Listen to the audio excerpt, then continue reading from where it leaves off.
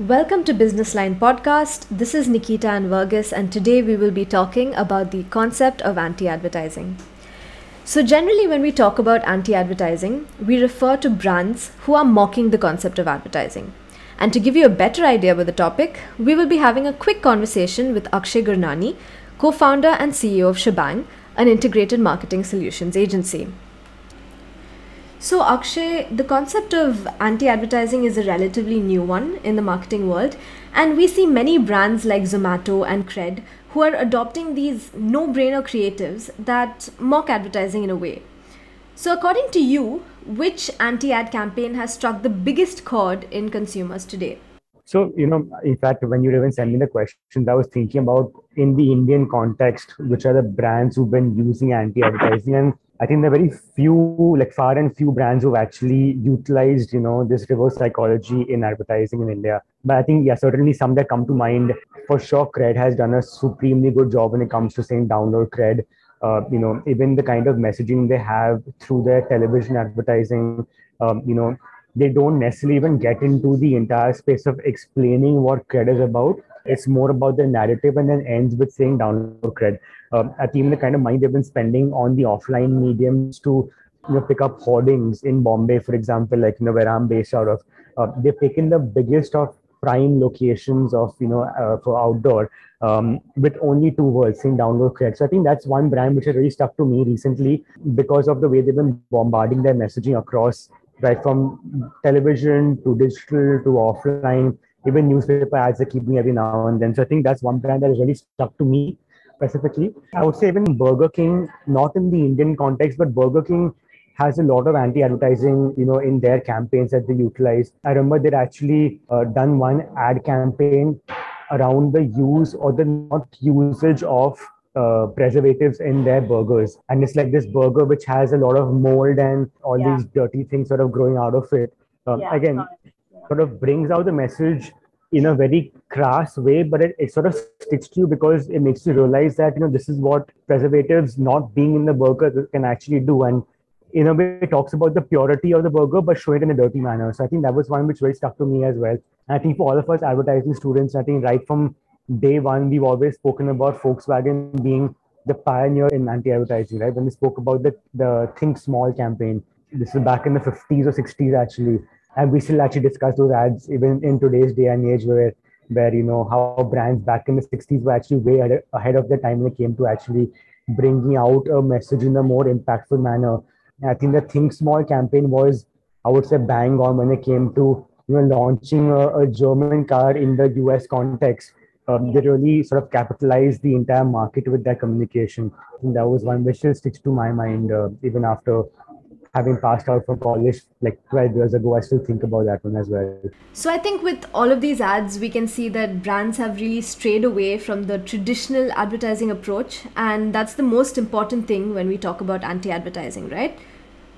Yeah, and it stems from the fact that, like in today's, the way content is being generated and the way attention spans are going down drastically. We should talk about 30-second ads. We now talk about 20-seconders. Then we talk about 15-seconders. Then we talk about 6-second bumpers. I think the time duration that an individual actually has to grasp a message is coming down with time. And we keep talking about the point that we all have this goldfish memory, right? Like you see something and you've already forgotten about it the next second because you're already being bombarded with so much more content, be it about your friends, be it about a brand, be it about an ad, that how can you actually capture that imagination for those 2 seconds becomes very important. I think that's when anti-advertising somewhere comes into play to really capture your mind for those couple of more seconds and make you engage or click on an ad or click on a banner and have some bit of engagement from there. So, Shebang is quite known for its creative approach to marketing content. And as an agency, do you think this is a concept that you might like to explore with your clients? Absolutely. But I think it's been very difficult to convince our clients. I think the Indian advertising space is still in a growth or nascent phase, is what I would think. Is still not mature to a point wherein brands are willing to take the risk. So, of course, while we've been pitching a lot of anti-advertising and simple messaging to many of our clients, typically what happens is that we need to then, add in a lot more USPs, add in a lot more brand speak, which sort of takes away the entire essence of, anti-advertising. So I think it's a responsibility of agencies like ours who are in the new age communication to educate clients about how such kind of concepts can actually help increase conversions, click-through rates, viewability, top of mind recall. But I think it's a process we're sort of embarking on with our clients today. I'm totally game. And in fact, we've been trying to incorporate that into some of our pitches, for the coming year, in fact, and hoping that some actually campaigns go live in this kind of nuance. Yeah, so I'm guessing at the end of the day, as an advertising agency, you do need to look at what clients want and what their requirements are. Exactly. And I would say some of the new age funded companies, some of the new age startups who are getting funded, who are run by also fairly younger, marketing teams, are the ones who probably are up for taking these kind of risk. And I think that's what Cred does beautifully, right? They have a fairly young team. They also work with fairly young agencies as well. So I think it somewhere comes, it's like a two-way, right? Like, I mean, one is that we can pitch the concepts, but it's also about the brands being able to take the risk and adopting that within their overall communication scheme. So I think some of these new age startups who are getting funding are the ones who don't mind taking a risk, because I think it's all about breaking the clutter and, maybe using honesty, maybe using self-deprecating humor in the communication. And that's where the entire concept of anti-advertising becomes slightly more interesting. So, the crux of anti advertising is probably the concept of reverse psychology. And many of these ads essentially discourage consumers from trying out the products that are being marketed. So, why do you think that this reverse psychology is an approach that brands can use to appeal to consumers nowadays? I think reverse psychology, and I would say as human behavior, somewhere we are hardwired right from our childhood to do things when we are told not to do them, right? Like, and when I introspect about myself as well, like my mom would be like, don't touch this plate, it's hot. I would still go and put my finger there, right? Yeah. Or somebody will say this paint is wet, but we still go and touch and see is the paint actually wet. So yeah. I think somewhere it's hardwired within the human psychology that let's do something which we are told not to do. It's almost like that pleasure of breaking the rules. I think that's where the entire reverse psychology somewhere comes into play, because someone's telling you, hey, this t-shirt is not for you, but you still go and buy it because it's for the kick of saying, you know what, I've broken a rule in a way. So, have you heard of the dating app Thursday? Thursday, yeah.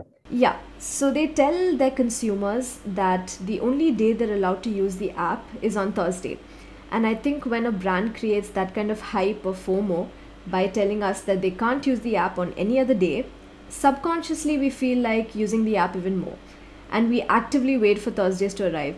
Yeah, I think when you create boundaries, that people want to break those boundaries or break those shackles, and I think that's where the messaging sort of becomes more interesting. And if someone says, you know what, don't click on this ad, you probably might go and click on this ad, because A, you aren't used to seeing that kind of communication, and B, it's again hardwired within us to break a rule. So I would say, yeah, I think that's where the entire reverse psychology somewhere comes into play.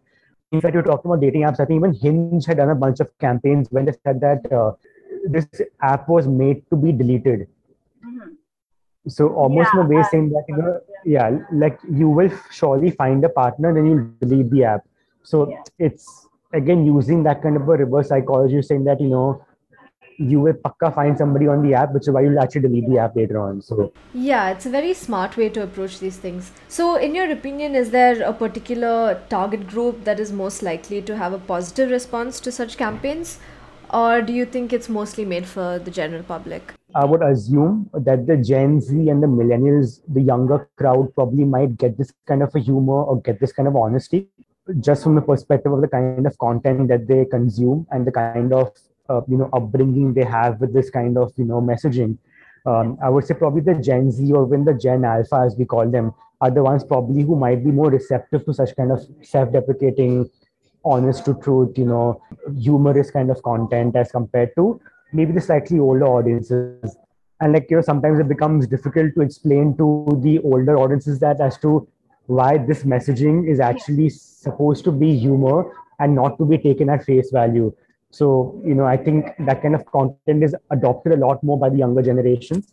And I think also because the younger generations consume so much more content, I think it's more important for them to have such kind of communication being targeted to, so that they sort of take an action and probably interact with you. But what about when you look at it from a geographical context?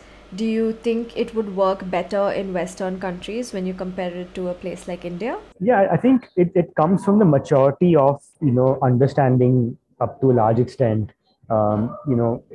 Because also for someone to understand their messaging, there has to be certain kind of intellect attached to it.